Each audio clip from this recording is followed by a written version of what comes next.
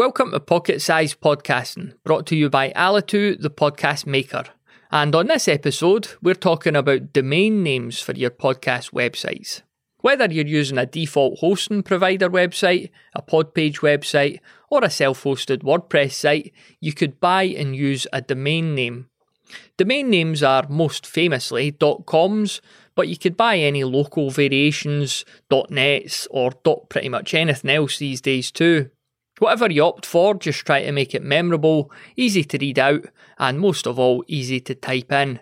Avoid things like hyphens in your domain name too.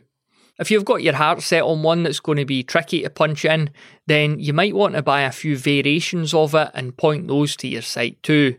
An example of this might be a domain name with a number in it. You'd buy one version with the number and another version with the number spelled out. But do try your best to avoid these situations in the first place. For a deeper dive on this topic, head on over to thepodcasthost.com/websites.